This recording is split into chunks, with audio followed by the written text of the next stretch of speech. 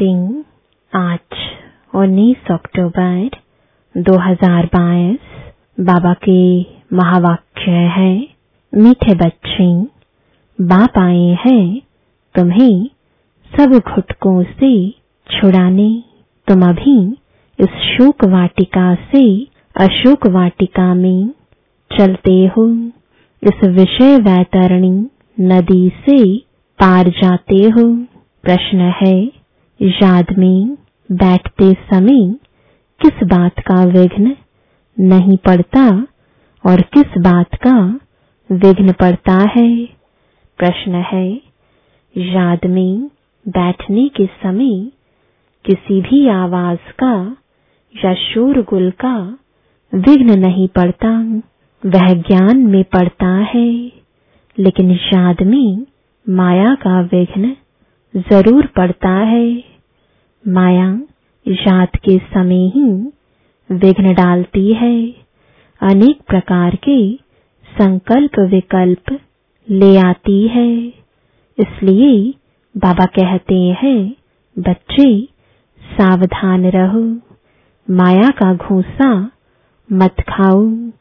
शिव बाबा जो तुम्हें अपार सुख देता है, सर्व संबंधों की सैक्रीन है, उसे बहुत बहुत प्यार से याद करो। याद में तीखी दौड़ी लगाओ। गीत है,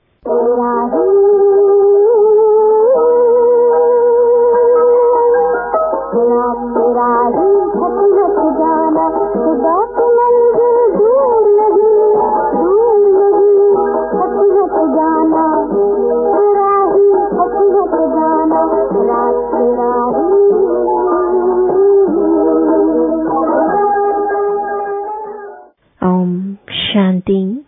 मीठे मीठे बच्चे जो यात्रा पर है, वैसे जो बैठे हैं उनको यात्रा पर थोड़े ही कहा जाता। यह यात्रा कैसी वंडरफुल है। शांति की यात्रा, शांति धाम में जाने की यात्रा। रावण के राज्य में घुटका खाकर मरना होता है। एक सत्यवान सावित्री की कहानी है ना, कि काल से भी सावित्री सत्यवान की आत्मा को वापस ले आई। वास्तव में ऐसी कोई बात है नहीं। बाकी आधा कल्प काल खाता है, अंत में घुटका आता है ना। रावण जिसको वर्ष वर्ष जलाते रहते हैं, वह हमारा दुश्मन है, यह नहीं जानते। बाबा कहते हैं, मैं आया हूँ तुमको शोक वाटिका से निकाल अशोक वाटिका में ले जाने, जहाँ घुटका खाना नहीं होता। यहाँ तो अनेक प्रकार के घुटके हैं। माँ बाप, पति, बच्चों के घुटके खाते रहते हैं। पति विकार में फंसाते हैं। बाप आकर इन सब घुटकों से छुड़ाते हैं और नई दुनिया में ले जाते हैं। अभी आत्मा के पंख टूट गए हैं, आत्मा उड़ नहीं सकती, फिर याद की यात्रा नहीं कर सकते हैं। बरोबर यह बुद्धि योग की यात्रा है। लिखा है ना, मनमना भव। इसका अर्थ कोई यात्रा थोड़े ही समझते हैं। कहते हैं, राम ने बंदरों की सेना ली और बंदरों ने पुल बनाई। बंदर पुल कैसे बनाएंगे? यह तुम्हारी याद की यात्रा की पुल बन रही है, जिस पुल से तुम विषय वैतरणी नदी पार हो जाते हो। बाप इस नदी में तैरना सिखलाते हैं। खिवैया है ना, विषय वैतरणी नदी से पार कराए शिवालय में ले जाते हैं। कहते हैं अमृत छोड़ विष काहे को खाए। तो ज्ञान को अमृत कहा जाता है। ज्ञान से सद्गति होती है। शास्त्रों को ज्ञान नहीं कहेंगे, वह है भक्ति की सामग्री। शास्त्र पढ़ने से सतयुग आ नहीं सकता, सद्गति हो नहीं सकती, इसलिए उनको ज्ञान अमृत नहीं कहेंगे। वह है भक्ति। ज्ञान में पहले 100% सद्गति, फिर धीरे धीरे नीचे उतरते हैं। यह नहीं कहेंगे कि सतयुग में भी दुर्गति होती है, वहां दुर्गति का नाम नहीं होता। कलयुग में सबकी दुर्गति होती है। तुम जानते हो सर्व पर दया करने वाला बाप एक ही है, जिसको श्री श्री कहा जाता है। फिर श्री श्री का टाइटल सब पर रख देते हैं। श्री कहा जाता है देवताओं को, श्री लक्ष्मी नारायण, श्री राम सीता। तो ऐसा श्री बनाने वाले को श्री श्री कहा जाता है। तुम बाप के सामने प्रतिज्ञा करते हो कि हम कभी विकार में नहीं जाएंगे। अगर प्रतिज्ञा कर फिर भूल की तो बाप का राइट हैंड धर्मराज भी बैठा है। धर्मराज माफ नहीं करेगा। बाप भी गुप्त, ज्ञान भी गुप्त, मर्तबा भी गुप्त। यह सिर्फ तुम बच्चे ही जानते हो कि हमको श्रीमत देने वाला कोई मनुष्य हो नहीं सकता। प्रजापिता ब्रह्मा द्वारा बाप रचना रचते हैं। प्रजापिता सूक्ष्म वतन में तो होता नहीं, जरूर यहाँ ही होगा। तुम बच्चे समझ गए हो कि ब्रह्मा इस समय ब्राह्मण है। इनको भविष्य में बादशाही मिलती है। देवताएं पतित दुनिया में तो राजाई कर ना सकें, तो पुरानी दुनिया का विनाश चाहिए। विनाश होना भी है जरूर। अभी थोड़ी देरी है। तुम्हारा अभी नए झाड़ का सैपलिंग ही पूरा नहीं लगा है। आगे गाते थे त्वमेव माताश्च पिता। सबके आगे यह महिमा गाते रहते हैं, समझते कुछ भी नहीं। अच्छा विचार करो, ब्रह्मा माता कैसे हो सकते? लक्ष्मी नारायण को भी अपनी राजाई चलती है, तो उनको माता पिता कह ना सके। तो इस समय परम पिता परमात्मा प्रैक्टिकल में माता पिता का पाठ बजा रहे हैं। फिर भक्ति मार्ग में महिमा गाई जाती है। उसमें भी पहले पहले शिव बाबा को त्वमेव माताश्च पिता कहते हैं। पीछे लक्ष्मी नारायण, सीताराम सबको कहते रहते। अक्ल तो कुछ है नहीं। शिव बाबा है सैक्रीन। यह मनुष्य मात्र सब आसुरी मत पर दुख ही देते हैं, और मैं सबके एवज में सबसे जास्ती सुख देता हूँ। मैं दाता हूँ। मैं तुम बच्चों को श्रीमत देता हूँ कि बच्चे तुम जितना याद की यात्रा पर रहेंगे, स्वदर्शन चक्र फिराएंगे, कमल फूल समान बनेंगे, उतना ऊंच पद पाएंगे। इन अलंकारों का अर्थ कोई समझा ना सके। अलंकार तुम ही धारण करते हो। निशानी विष्णु को दे दी है, तीसरा नेत्र भी देवताओं को दे दिया है। वास्तव में तीसरा नेत्र भी तुमको मिलता है। त्रिनेत्री त्रिकालदर्शी अक्षर है ना।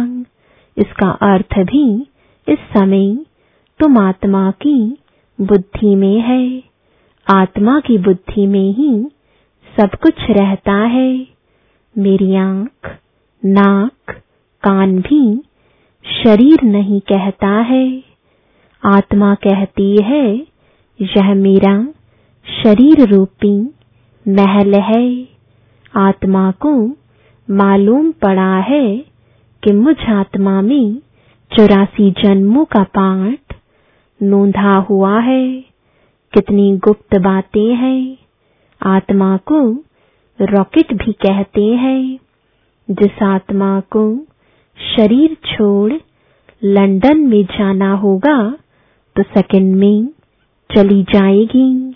उन्होंने कितना तीखा रॉकेट बनाया है जो सुबह चले तो शाम को पहुंच जाए। आगे स्टीमर में 3-4 मास लग जाते थे। अभी भी स्टीमर में 1 मास लग जाता है। एरोप्लेन में 1 दिन। परंतु आत्मा बहुत तीखा रॉकेट है जो 1 सेकंड में पहुंच जाती है, जो कोई भी देख ना सके। तुम आत्मा का ऑलराउंड पार्ट है। अच्छा, परमात्मा का पार्ट क्या है? द्वापर से मेरा साक्षात्कार कराने का पार्ट है। जो जिस भावना से मुझे याद करते हैं उनकी मनोकामना पूर्ण करता हूँ। अभी मेरा ज्ञान देने का पार्ट है। पतितों को पावन बनाने का पार्ट है। तुमको मास्टर नॉलेजफुल गॉड के बच्चे मास्टर गॉड बनाता हूँ। जिन्होंने कल्प पहले पुरुषार्थ किया था वही करेंगे। बच्चे कहते हैं कल्प पहले आए थे, अब फिर से वर्षा ले रहे हैं। किसके पास? माता पिता के पास। सरस्वती सबकी माता है। उनकी माता यह ब्रह्मा, इनकी माता तो कोई है नहीं। शिव बाबा खुद कहते हैं तुम मेरी वन्नी यानी पत्नी हो। तो फिर मैं कहता हूँ पति बगैर खाना मैं कैसे खाऊंगा? तो अच्छा, शिव बाबा और हम दोनों इकट्ठे खाते हैं। नशा तो रहता है ना। तुम भी खुद कहते हो कि बाबा दलाल बन आया है अपने साथ सगाई कराने। तुम श्रीमत पर परमात्मा के साथ सबकी सगाई कराते हो। पंडितों ने जो विकार का हथियाला बांधा है वह बाप कैंसिल कराते हैं। बाप कहते हैं तुम ज्ञान चिता पर बैठो तो गोरे बनेंगे। काम चिता पर बैठ तुम काला मुंह क्यों करते हो? श्याम सुंदर का अर्थ तुम जानते हो। श्री कृष्ण है सुंदर। अभी तो वह भी श्याम है। अब बाप ने आकर अपना परिचय दिया है। तुम हो पतित पावन गॉड फादर के स्टूडेंट। तो यह पाठशाला है। पाठशाला में पढ़ाई होती है, मेहनत करनी पड़ती है। और उन सत्संगों में मेहनत नहीं है। वहां तो गीता सुनी, ग्रंथ सुना और घर गया। वहां कोई थोड़ी ही कहता है कि पवित्र बनो, यात्रा करो, आगे चल। यह सब जिस्मानी यात्राएं आदि बंद हो जाएंगी। बर्फ पड़ी व एक्सीडेंट हुआ तो कोई जाएंगे नहीं, क्योंकि तुम्हारी यात्रा जोर होती जाएगी। हमारी यात्रा है शिवालय तरफ।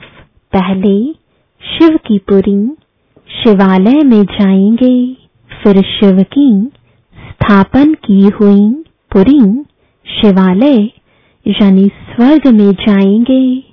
शिवपुरी और विष्णुपुरी दोनों को शिवालय कहेंगे, क्योंकि मुक्ति जीवन मुक्ति दोनों शिव बाबा ही देते हैं। तो सतयुगी दैवी घराना शिव बाबा स्थापन करते हैं। अच्छा, याद में आवाज का विघ्न पड़ नहीं सकता, ज्ञान सुनने में शोर का विघ्न पड़ेगा। मनुष्य तो कहते हैं शांति करो, नहीं तो याद में विघ्न पड़ेगा, परंतु योग में आवाज विघ्न नहीं डालता, विघ्न डालती है माया। बच्चों के साथ माया की युद्ध है। बच्चों को युद्ध के मैदान में हार नहीं खानी चाहिए। माया तो घूंसा लगाती रहती है। माया ने नाक पर घूंसा लगाया तो यह गिरा, फिर खड़े हुए, फिर नाक पर लगाया तो यह गिरे। तो बाप कहते हैं यह माया काम क्रोध के घूंसे मारती है, इससे तुम्हें बहुत बहुत सावधान रहना है, घूंसे नहीं खाने हैं। अच्छा, मीठे मीठे सिकिलदे बच्चों प्रति माता पिता बाप दादा का याद प्यार और गुड मॉर्निंग। रूहानी बाप की रूहानी बच्चों को नमस्ते। रूहानी बच्चों की रूहानी बाप दादा को गुड मॉर्निंग और नमस्ते। धारणा के लिए मुख्य सार है, पहला, ज्ञान के सब अलंकारों को धारण कर स्वदर्शन चक्रधारी त्रिनेत्री त्रिकालदर्शी अर्थात मास्टर गॉड बनना है। दूसरा, बाप के राइट हैंड धर्मराज को स्मृति में रख कोई भी विकर्म नहीं करने हैं। पावन बनने की प्रतिज्ञा करके विकार में नहीं जाना है। वरदान है, दृढ़ प्रतिज्ञा द्वारा अलबेलेपन के लूज स्क्रू को टाइट करने वाले तीव्र पुरुषार्थी भव। प्रतिज्ञा में लूज होने का मूल कारण है अलबेलापन। जैसे कितनी भी बड़ी मशीनरी हो, लेकिन एक छोटा सा स्क्रू लूज हो जाता है तो सारी मशीन को बेकार बना देता है। वैसे प्रतिज्ञा को पूरा करने के लिए प्लान बहुत अच्छे बनाते हो, पुरुषार्थ भी करते हो, लेकिन पुरुषार्थ व प्लान को कमजोर करने का स्क्रू एक ही है, अलबेलापन। वह नए नए रूप में आता है। इसी लूज स्क्रू को टाइट करो। मुझे बाप समान बनना ही है, इसी दृढ़ संकल्प से तीव्र पुरुषार्थी बन जाएंगे। स्लोगन है, बेहद की वैराग्य वृत्ति ही समय की समीपता का फाउंडेशन है। मातेश्वरी जी के अनमोल महावाक्य। अभी तो यह सारी दुनिया जानती है कि परमात्मा एक है। उस ही परमात्मा को कोई शक्ति मानते हैं, कोई कुदरत कहते हैं, मतलब तो कोई न कोई रूप में जरूर मानते हैं। तो जिस वस्तु को मानते हैं अवश्य वह कोई वस्तु होगी तब तो उनके ऊपर नाम पड़े हैं, परंतु उस एक वस्तु के बारे में इस दुनिया में जितने भी मनुष्य हैं उतनी मतें हैं, परंतु चीज फिर भी एक ही है। उसमें मुख्य 4 मतें सुनाते हैं। कोई कहता है ईश्वर सर्वत्र है, कोई कहता है ब्रह्म ही सर्वत्र है, कहते हैं सर्वत्र ब्रह्म ही ब्रह्म है। कोई कहता ईश्वर सत्यम माया मिथ्यम, कोई कहता ईश्वर है ही नहीं, कुदरत ही कुदरत है। वो फिर ईश्वर को नहीं मानते। अब यह है इतनी मतें, वो तो समझते हैं जगत प्रकृति है, बाकी कुछ है नहीं। अब देखो, जगत को मानते हैं, परंतु जिस परमात्मा ने जगत रचा उस जगत के मालिक को नहीं मानते। दुनिया में जितने अनेक मनुष्य हैं उन्हों की इतनी मतें, आखरीन भी इन सभी मतों का फैसला स्वयं परमात्मा आकर करता है। इस सारे जगत का निर्णय परमात्मा आकर करता है, अथवा जो सर्वोत्तम शक्तिवान होगा वही अपनी रचना का निर्णय विस्तार पूर्वक समझाएगा। वही हमें रचता का भी परिचय देते हैं और फिर अपनी रचना का भी परिचय देते हैं। कई मनुष्य ऐसे प्रश्न पूछते हैं, हमको क्या साबिती है कि हम आत्मा है? अब इस पर समझाया जाता है, जब हम कहते हैं अहम आत्मा उस परमात्मा की संतान है, अब यह है अपने आप से पूछने की बात। हम जो सारा दिन मैं कहता रहता हूँ, वो कौन सी पावर है? और फिर जिसको हम याद करते हैं वो हमारा कौन है? जब कोई को याद किया जाता है तो जरूर हम आत्माओं को उन्हों द्वारा कुछ चाहिए। हर समय उनकी याद रहने से ही हमको उस द्वारा प्राप्ति होगी। देखो, मनुष्य जो कुछ करता है जरूर मन में कोई न कोई शुभ इच्छा अवश्य रहती है। कोई को सुख की, कोई को शांति की इच्छा है, तो जरूर जब इच्छा उत्पन्न होती है तो अवश्य कोई लेने वाला है, और जिस द्वारा वो इच्छा पूर्ण होती है वो अवश्य कोई देने वाला जरूर है। तभी तो उनको याद किया जाता है। अब इस राज को पूर्ण रीति से समझना है, वह कौन है? यह बोलने वाली शक्ति मैं स्वयं आत्मा हूँ, जिसका आकार ज्योति बिंदु मिसल है। जब मनुष्य स्थूल शरीर छोड़ता है तो वो निकल जाती है। भल इन आँखों से नहीं दिखाई पड़ती है। अब इससे सिद्ध है कि उसका स्थूल आकार नहीं है, परंतु मनुष्य महसूस अवश्य करते हैं कि आत्मा निकल गई, तो हम उसको आत्मा ही कहेंगे। जो आत्मा ज्योति स्वरूप है, तो अवश्य उस आत्मा को पैदा करने वाला परमात्मा भी उसके ही रूप मुआफिक होगा। जो जैसा होगा उनकी पैदाइश भी वैसी होगी। फिर हम आत्माएं उस परमात्मा को क्यों कहते हैं कि वो हम सर्वात्माओं से परम है, क्योंकि उनके ऊपर कोई भी माया का लेप छेप नहीं है। बाकी हम आत्माओं के ऊपर माया का लेप छेप अवश्य लगता है, क्योंकि हम जन्म मरण के चक्र में आती हैं।